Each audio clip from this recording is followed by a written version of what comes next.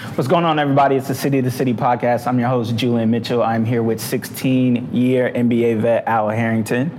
And you have transitioned now into being an entrepreneur, having your own line of CBD and cannabis and expanding that to a lot of different markets, which I definitely want to talk to you about as well. Taking it back, though, you came from an era, where a lot of stars were coming straight out of high school, going to the NBA. You went from high school to the NBA. So first, even talking about that, your perception of the dream of being in the NBA as a high school student going to the pros to where it is now, like what was your thought process entering the league? Well, for me, man, it was fast. It was a learning curve for me. That was pretty quick because I didn't play basketball seriously, at least until I got into high school. So when I got to high school, I was very uncoordinated. I wasn't really athletic. I couldn't dunk. I was 6'4" as a freshman, couldn't dunk.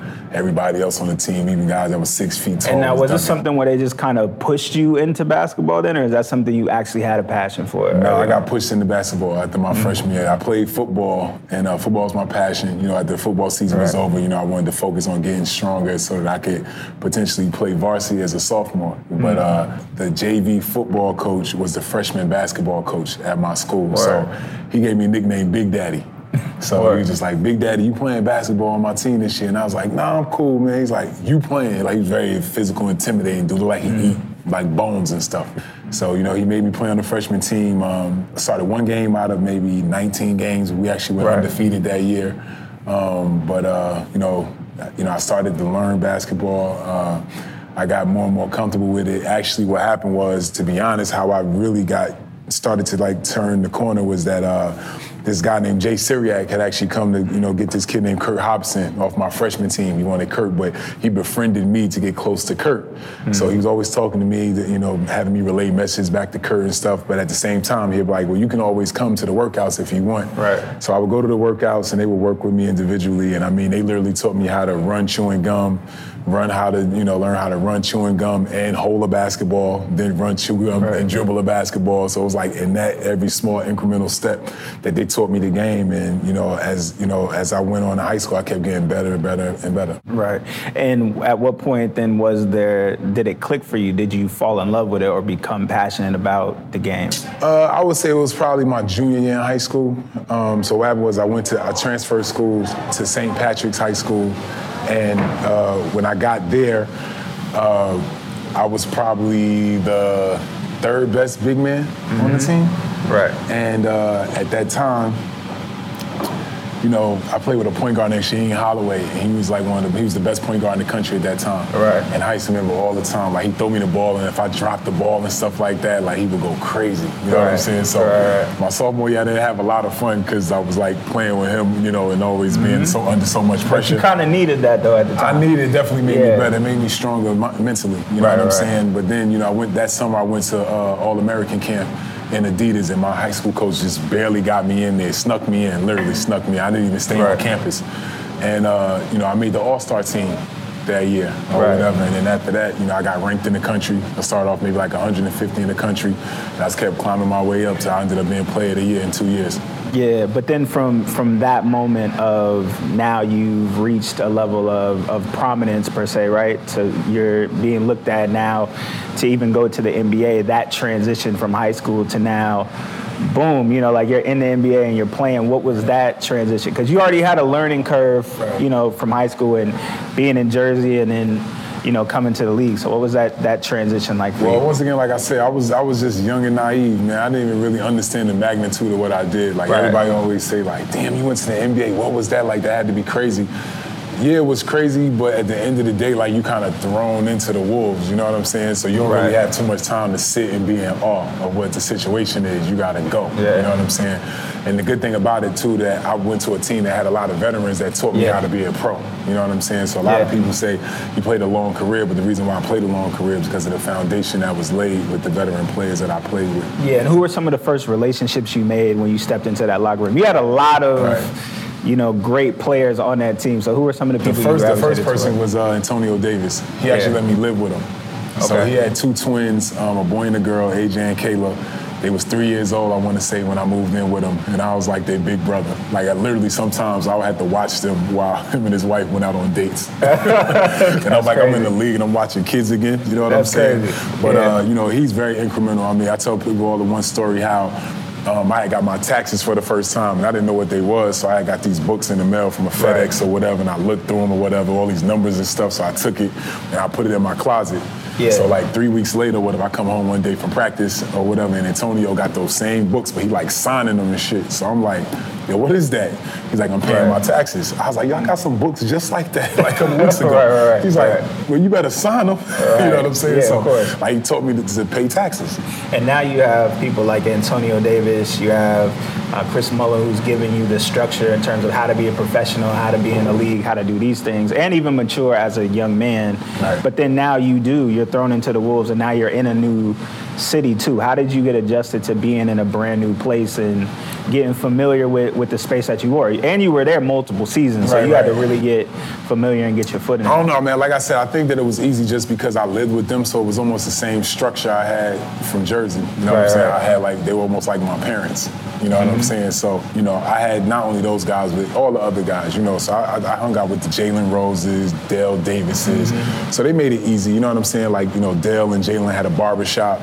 So, you know, they introduced me to the dudes at the barbershop. They was more around my age, you know what I'm saying? But I mean, too, being in Indiana, that's not necessarily the sexiest city people want to talk about it, kick it at, you know what I'm saying? So how was it with those guys being in the city, getting familiar with the city? Like, I mean, you know, for it to be the NBA, it sucked. You know what I'm saying? Because you want to go somewhere you think you can party and all that. It's like Indiana, ain't none of that. But, you know, you learn that you have a good time on the road. You know what I'm saying? If you can, you know, and that you just, you know, do it responsibly or whatever. But, yeah, Indiana was definitely, I mean, it's changed a lot, like the way from, you know, it's been 20 years now since, you know, when I first went there or whatever. Like, this is 20 years this year. So it's changed a lot, but like when I first was there, like downtown was like 3 buildings. You know what I'm saying? So it was tough coming from Jersey going to Indiana. Yeah, and you built a lot of camaraderie, obviously. That team was very tight, and the people who played on that team, the camaraderie that you guys had was very evident from people who saw you. So how was building that? You know, like getting to a point where now you're adjusted, and you're a veteran now, and now you're a part of this core group of people. So no, I just think when you go to a good team with a lot of good guys, and when they got a lot of good core ways that the way they handle themselves, professionalism and stuff like that, you kind of just fall in line, you know what I'm saying? Because if you don't, you stick out, you know what I'm saying?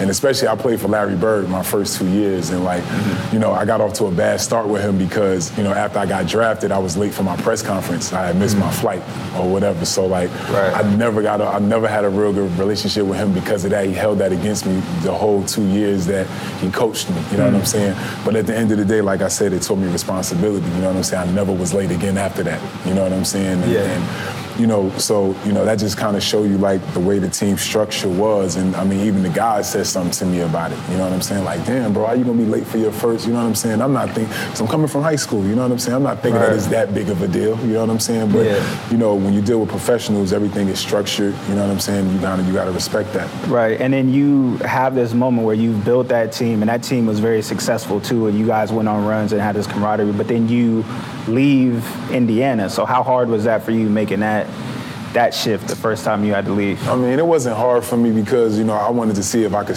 you know, I wanted to start, you know what I'm saying? You know, Indiana had like this vision of me like being like the ultimate six man like my whole career. And, you know, at the end of the day, like we all live to have our name called, you know what I'm saying, when the game first started, you know what I'm saying? So, you know, I ventured off and, you know, I went to Atlanta. Then, you know, I had personal success, but my team success was nothing. You know what I'm saying? First year we won 13 games. I think the next year we won like 21. You know what I'm saying? And when I left Indiana that year, we had won 61 games. So that was a transition for me too, because it was the first time I ever lost, like at any level. Because in high school, we won, we played at a high level, we always won. You know what I'm saying? Like I said, my freshman year, we went undefeated. Then I go into Indiana, a team that's a championship caliber team. We go to the playoffs every single year. And then I go to Atlanta and we win 13 games. So it was like culture shock for me. And now, how do you handle that? Like, how did you make sense of that and actually stay focused to get through something like that? Man, because, you know, at the end of the day, like, you know, my personality is always the way I approached every year, every summer was that it's always a young guy in the draft coming to take my job. you know? So no matter what kind of success we was having on the court, you know what I'm saying, I always knew that I had to make sure I kept bringing it every single night, you know? Yeah. So that's the reason why I always stayed on top of my game, because I was always afraid of somebody taking my spot. Now, even though you switched teams, you built these relationships. So what role did the veterans and the people who you built these strong relationships with in Indiana play as you moved on and even went to another team? And how did you keep those relationships together? Yeah, well, I mean, it's not really relationships. It's just, like I said, those core values that they taught me, you know what I'm saying? So, you know, when I go to Atlanta, I think I was the third oldest player on the team, and I was 24 years old. Wow. Like, so we was babies. We was the youngest team in NBA history, you know what I mean? So I got all these young kids that's 18 years old looking up at me, calling me OG. And I'm 24, my 6th year in the league, you know what I'm saying? Right. So the only thing I could give them was like a lot of the stuff that those guys taught me, and I had to lead by example, you know what I'm saying? So, you know, I always try to be the first guy in there, the last guy to leave, and just try to show them, like, this is how you have success, this is how you stay around the league, because that's what those guys showed me.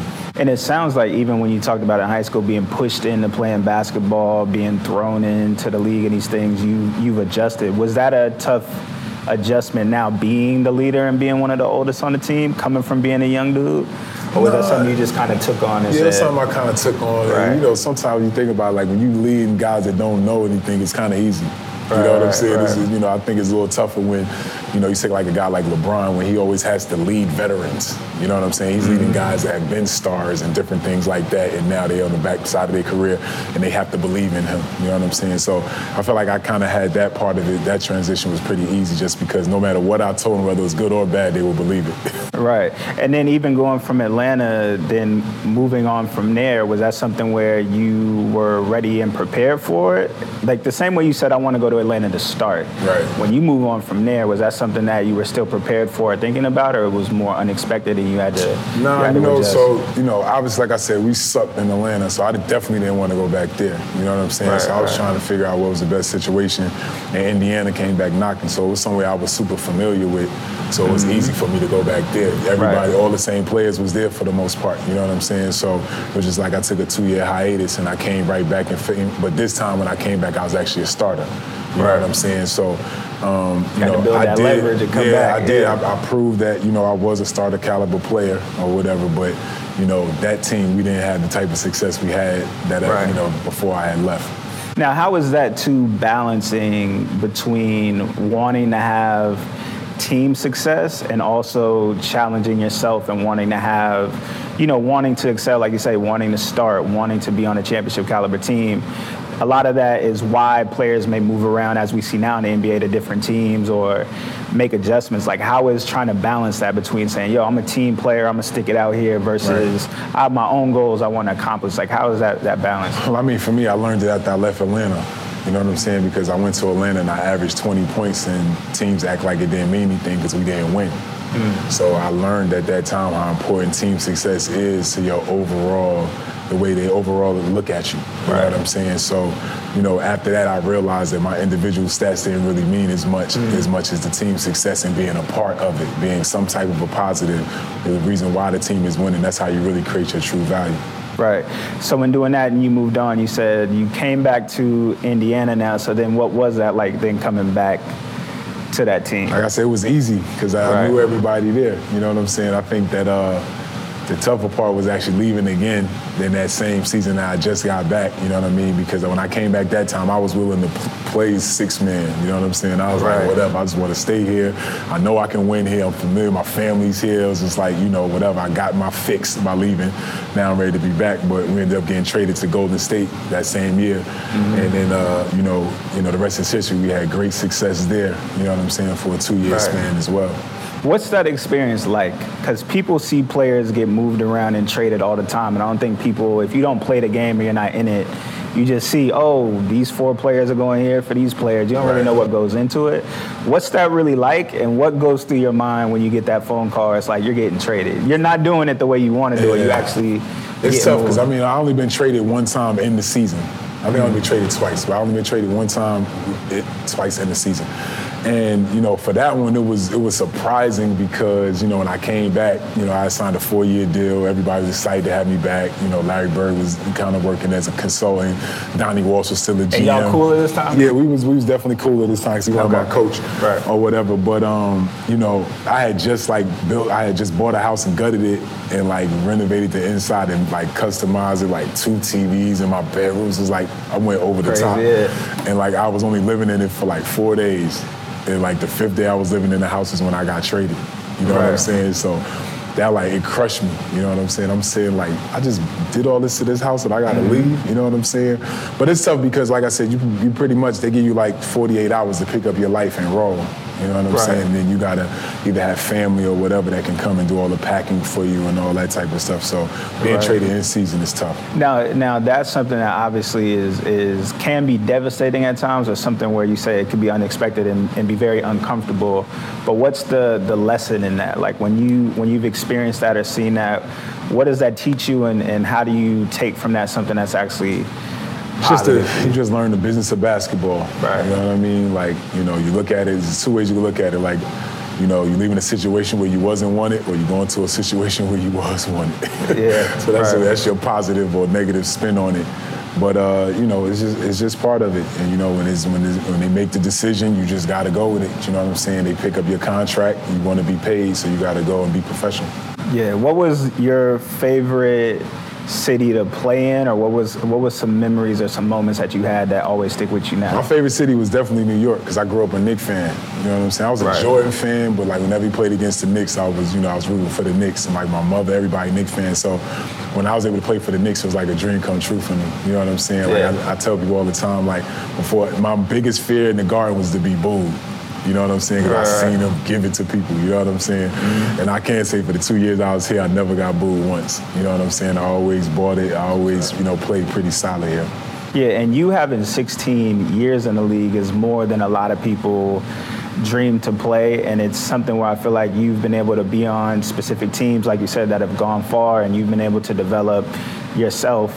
So now stepping out and looking back too, like how would you explain or qualify what that run and experience in the NBA altogether meant to you, or felt like looking back? I mean, the one thing I can't say, it was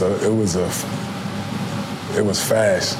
You know what I'm saying? Like 16 years went by fast. Right. You know what I mean? When I look back at it, you know.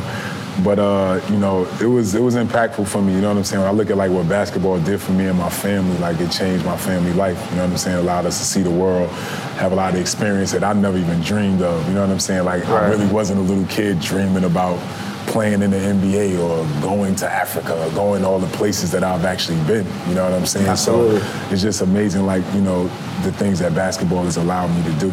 And I think too, a lot of people when they see, you know, the recent LeBron recently opening the school, you really see, and people have done it before, but seeing somebody like LeBron, you see basketball really as a vehicle, as a tool to do so many, you know, other things for you. Did it get to a point where now, of course, you have the cannabis and you're doing other things and you've traveled so much where basketball really was that for you? Like you love to play, but it became something that allowed you to just have access to so many other things. I think, like I said, it just go from experiences, because I think as you get older, you start thinking about legacy. You know what I'm saying? So like, for me, like, I don't want to just be known as a dude that played basketball, because I'm much more than that. You know what I'm saying? I think that's what LeBron is on. He's like, yo, at the end of the day, yeah, I may be the greatest basketball player in the world, but I'm one of the greatest human beings as well.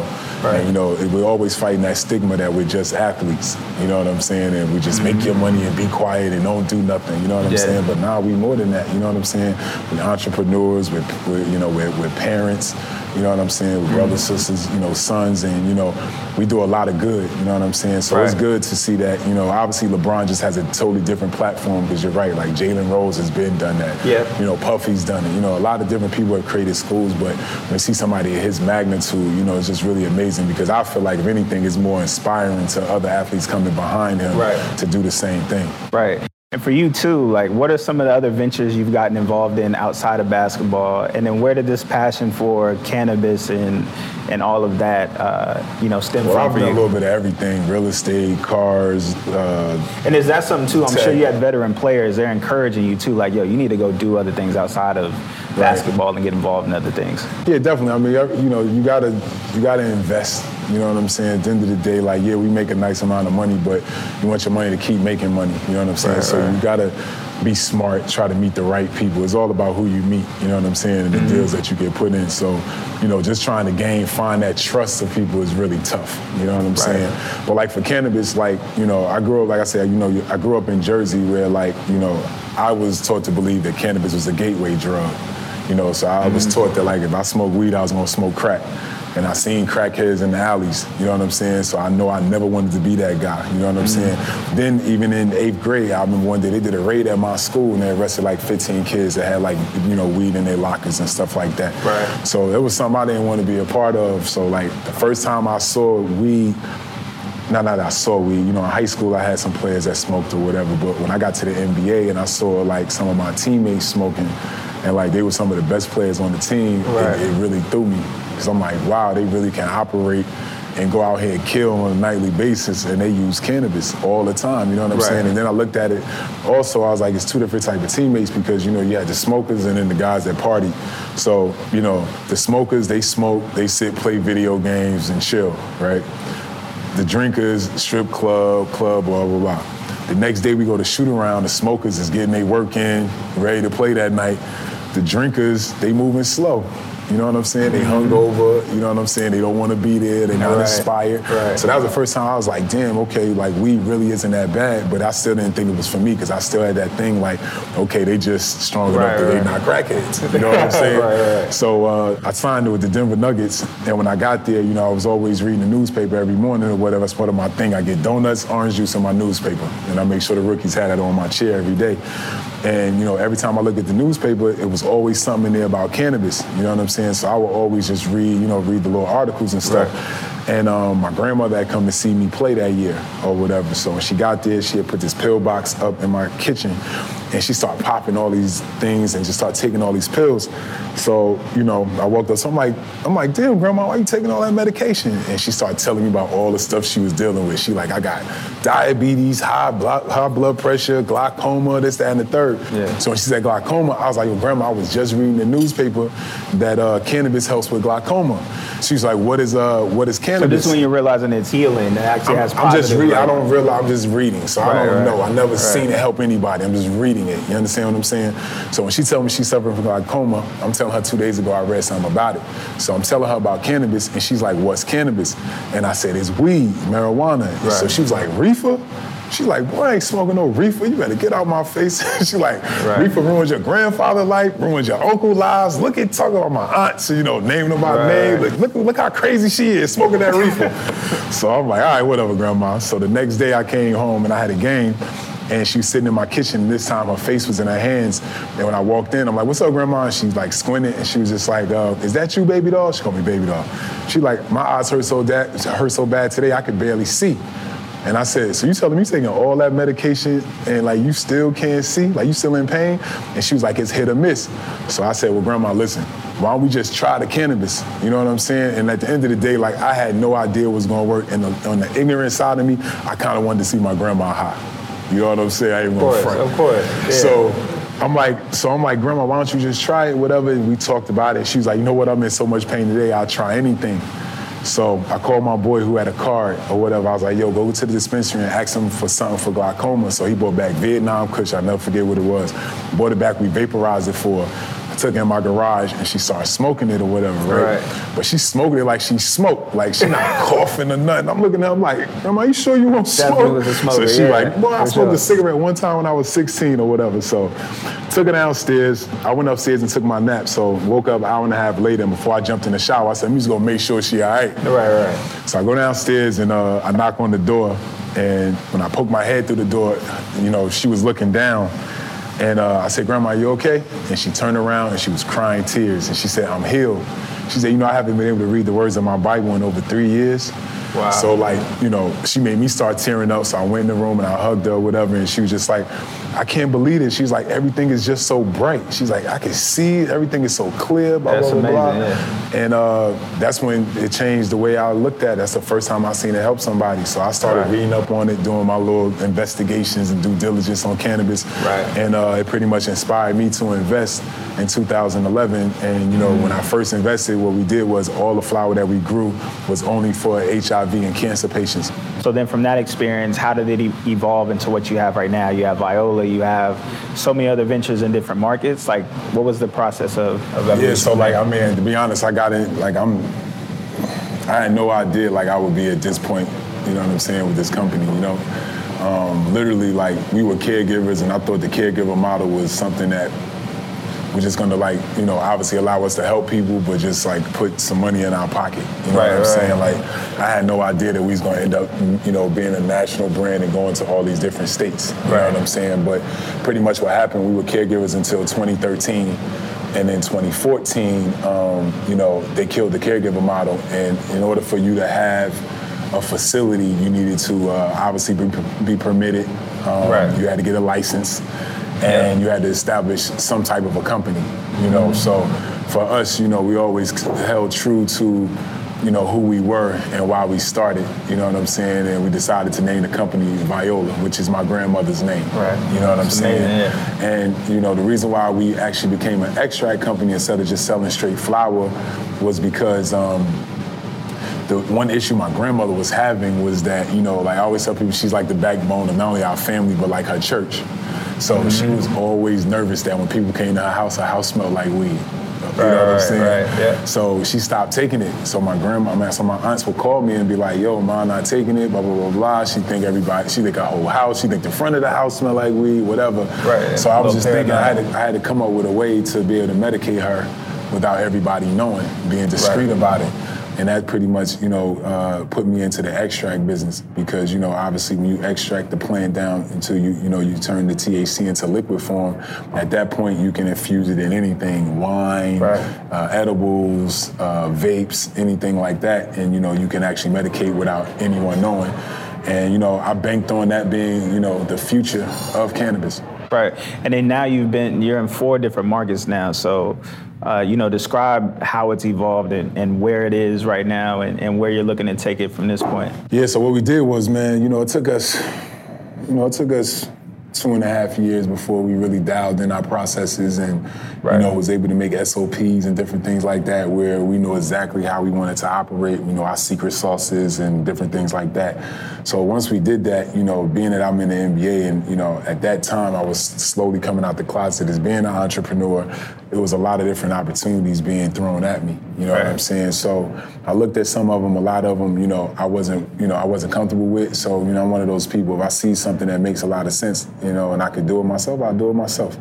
So what we did was, you know, we went to Michigan, you know, we got a 50,000 square foot building there that, you know, the city of Detroit is one of the few cities in the state of Michigan that allow vertical integration.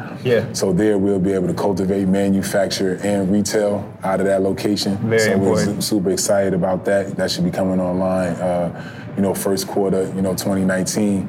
I also went to Oregon and saw another opportunity there where I actually bought a 40-acre farm. So I'm actually a farmer.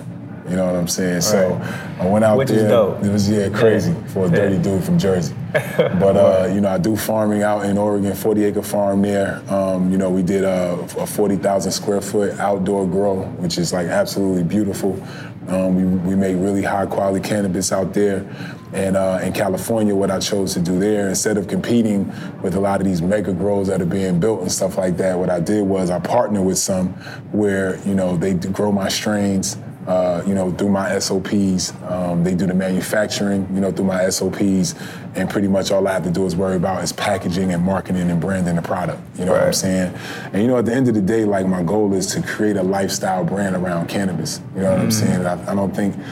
I haven't seen anybody do it at a high level, and I feel like, why not myself? You know what I'm saying? When I think about, you know, just the relationships that I have, the fact that, you know, I am a minority, I'm Black, and, you know, I just feel like there's a culture about cannabis as well, because at the end of the day, like, the Black market is a $25 billion industry or something crazy like that, and 85% of all drug arrests is, you know, especially, you know, is cannabis related, especially for minorities and Black people. So I feel like we know how to sell cannabis. You know what I'm saying? Absolutely. We know how to do it. We know how to make it cool, and, you know, so, you know, that's something that, you know, is really, you know, important to us and, important for me is, giving other minorities and black people an opportunity to be in the space. Yeah, absolutely. So as we wrap it up, let people know where they can find it, where they can get it, or where they can find you. Yeah, so, in the states that we're in, like I said, we're in Colorado, we're in, we will be in Michigan right now, but we're operating in Colorado right now, Oregon and California. Okay. Michigan is coming online. We're applying for an application in New Jersey. Okay. We just did a deal in Jamaica, so we have our genetics is out there growing right now. So We'll be on shelves in Jamaica first quarter 2019 as well, and then I'm working on a partnership in Canada as well. So we're becoming an international brand as well. Absolutely. And as we wrap it up too, words also, you coming from a teenager to where you are now, going through the league as long as you have to being an entrepreneur, you're still a young dude, and you have overcome a lot of statistics or odds that I feel like a lot of people would look at and say, yo, he's really an example, he's inspiring. So for young people who are in those positions, like what would be some of your words to them or to yourself if you look back at the one who was getting pushed into basketball to where you are now? I mean, my biggest thing is just find something you're passionate about, and whether it makes a lot of money or not, man, like do it, because that's what's going to bring you ultimate happiness. You know what I'm saying? You got to do something that you love. And, for me, like, as much as I love basketball, like I'm so surprised that there's times when I can like be cool and not hoop. You know what I'm saying? But cannabis is it has fulfilled that role. And I tell people all the time, like, when I played 16 years, but my goal was to play 20, right? My knee is what stopped me from continuing to play. But,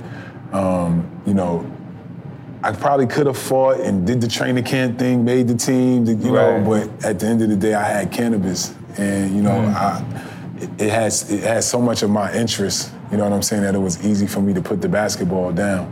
And it's hard for people to find that because, I have, friends, ex-players that are still trying to find. They've been done 3, 4, 5, 6, 7 years, and they still can't find their way. So, I would just tell people just to, find something you're passionate about and just go for it, you know what I'm saying? And it's legal in California and Oregon and places now. How many players in the league would you say by percentage smoke marijuana or use cannabis? I would say at least 80% in some shape, form, or fashion. Even if they just try it, they may not use it every day, but when they're hanging out with their girl at the beach, they'll take an edible. You know what I'm saying? I firmly believe that most. You know what I'm saying? And there's nothing wrong with that. There's absolutely nothing wrong with that. Just the way we can sit here and drink wine like we are now, you should be able to consume cannabis. Absolutely. Like, how do you see the NBA or institutions like that getting over the stigma of marijuana and using the drug? I think that it's not going to be until it's federally legal, until I think leagues really let their guard down and allow players to use cannabis. The issue that we have is just we live in a time of like ignorance, and I mean it's at such a high level because of social media. You know what I'm saying? So opinions get formed from people that aren't even real people a lot of times. Literally, you know what I'm bots saying? And things like that. You know what I mean? So at the end of the day, like I look at it like, if the NBA tomorrow said, you know what, we're gonna allow cannabis use, right? The first game, Steph Curry go out and go 0 for 8 from 3. They're gonna be like, I wonder if he was in the base smoking the night before that. And then it's gonna go viral. You know what I'm saying? So it's the perception that the leagues are trying to protect themselves against, and I get it. You know what I'm saying? But, my last story is like, when I was in the league, at the end of the game, like, when you just think about the whole thing we go through. So we wake up from our nap, we jump in the shower, we blasting music, right? So we like just getting our ego going, we getting our mojo going, right out the shower, get ready for the game. So you get dressed, check yourself out in the mirror, make sure you look good, you know what I'm saying? Now you leave the house, you jump in the car, you banging that music even louder. You just building yourself up, you know what I'm saying? So you get to the arena, you get dressed, you go get your shots up, you watch your film, you bring it in, you get hyped before the game, go out and play. Now, when you go out there and you play, like, it's so many ranges of emotions we go through throughout the game, you know what I'm saying? You get into it with the guy you playing against, your teammate, your coach, somebody tell you suck in the crowd, you tell them they mother, you go through all this stuff. At the end of the game, like, you're tired, but you still revved up. Like, you like, what's next? You know what I'm saying? And what a lot of us do, most of us do, 90% of us do, we tell the ball boy, go get us a bottle of liquor. You know what I'm saying? So the ball boy go get us a bottle of Grey Goose, make our little Grey Goose and cranberry right there on the side of our chair. And you know, by the time we left the locker room, we done had 2 Grey Goose and cranberries. You know what I'm saying? Now we get on the bus. You know, we passing the Grey Goose around the bus. We drinking. We get on the plane. We drinking. So by the time we, you know, landed to the city we're going to, at the end of the day, we know that there's no benefits of alcohol. You know what I'm saying? If anything's gonna, one, give us a hangover, and one's gonna have us dehydrated. You know what I'm saying? Right. Or let's change it. Let's just say you allow cannabis use and you actually do it smart. You know what I'm saying? Where you find out what levels players need and stuff like that help bring them down. So now, instead of the trainer walking around giving you anti-inflammatories or Vicodin and different things like that, he's actually giving you an edible. You know, an edible that has 100 milligrams of CBD and 10% THC. You know what I'm saying? So now I'm sitting in my locker, I take that. By the time I get to the bus, I'm relaxed. You know what I'm saying? It puts me on the plane, I'm chilling, I get a great night's sleep. Which player you want to play the next night? Right. You know what I'm saying? Like that, and that's real. Like, which player? I'd rather have the player that used cannabis to get ready for the next day than the guy that's, you know, obviously dehydrated and can't be all that he can be. You know what I'm saying? So, like, that's when people got to really, you know, and I tell people all the time, like, the players are like, they're professional. Like, we know it's like hunt or be hunted out there on the court. I'm not showing up to the game high to play against Zach Randolph. I'm not doing that. You know what I'm saying? I'm not coming to play against Kobe high. You know what I'm saying? I'm not gonna do that. You know what I'm saying? I know I gotta have all my shit with me to play against them. You know what I'm saying? So that whole perception that players are gonna come to the game high and all that. And then if you do have that one guy, it's 1 out of 450 guys. You know what I'm saying? It won't happen often. And I don't think it'll happen at all, to be honest, if they allowed it. Absolutely, man. Well, congratulations to you. I hope the business continues to grow, and absolutely congrats on all your success in the league as well. And congrats to you also for a long NBA career. This is Al Harrington. You are watching the City to City podcast. I'm your host, Julian Mitchell, and we are out.